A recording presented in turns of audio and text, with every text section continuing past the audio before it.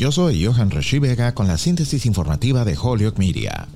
El gobierno de Biden comenzó a expulsar cubanos y nicaragüenses a México bajo los poderes relacionados con la pandemia para negarles a los migrantes la oportunidad de buscar asilo, ampliando el uso de la regla incluso cuando dice públicamente que ha estado tratando de deshacerla, dijeron funcionarios el miércoles. Estados Unidos llegó a un acuerdo con México para expulsar hasta 100 cubanos y 20 nicaragüenses por día desde 3 lugares: San Diego, El Paso, Texas y Rio Grande Valley, Texas, según un funcionario estadounidense con conocimiento directo del esfuerzo. Las expulsiones comenzaron el 27 de abril y terminarán el 22 de mayo, dijo el funcionario a la prensa asociada bajo condición de anonimato porque el acuerdo no se ha hecho público. Se llevan a cabo bajo la autoridad del Título 42, que recibió su nombre de una ley de salud pública y se utilizó para expulsar a los migrantes con el fin de prevenir la propagación de COVID-19. El Título 42 expirará el 23 de mayo. Levantar el Título 42 ha resultado controvertido a medida que se acercan las elecciones intermedias,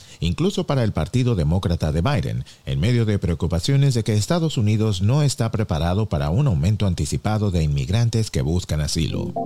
En otras informaciones, oficiales de la Universidad de Massachusetts en Amherst han denunciado un nuevo correo electrónico racista enviado a estudiantes y organizaciones negras en la universidad. El correo electrónico enviado el martes se refiere a los estudiantes negros como animales y se burla de la falta de progreso en una investigación sobre un correo electrónico racista similar enviado en el semestre anterior. El rector de UMass Amherst, Kumbul Suwaswamy, emitió un comunicado en el que llama al que mandó el correo electrónico un cobarde y asegura a los estudiantes que tanto el mensaje anterior como el actual están siendo investigados. Yo soy Johan Rashi Vega y esta fue la síntesis informativa de Holyoke Media a través de WHMP.